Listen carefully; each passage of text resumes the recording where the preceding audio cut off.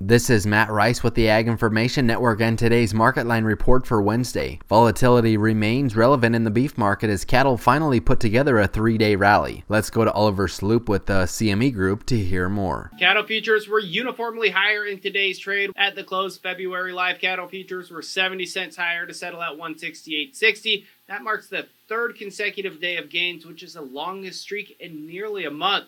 Chicago soft red winter wheat prices for March closed the day up 16 to finish at 625.5. March corn was up 3 3/4 to finish the day at 485.25. Kansas City hard red winter wheat prices for March were up 24.5 to settle at 656 3/4. Portland prices for club wheat with 10.5% protein was unchanged, ranging from 695 to 740. Soft white wheat with 10.5% protein prices for February were up 10 to unchanged, ranging from 685 to 720. Hard red winter wheat with 11.5% protein prices for February were up 24.5, ranging from 711 3/4 to 726 3/4. DNS wheat with 14% protein prices for February were up 17 3/4, ranging from 809.5 to 824.5. Live cattle for February were up 70 cents, closing at 168.60. January feeder cattle were up $1.30 to finish the day at $219.25. January Class 3 milk was down 17 cents to settle at $16.29. Thanks for listening to the Market Line Report. This is Matt Rice.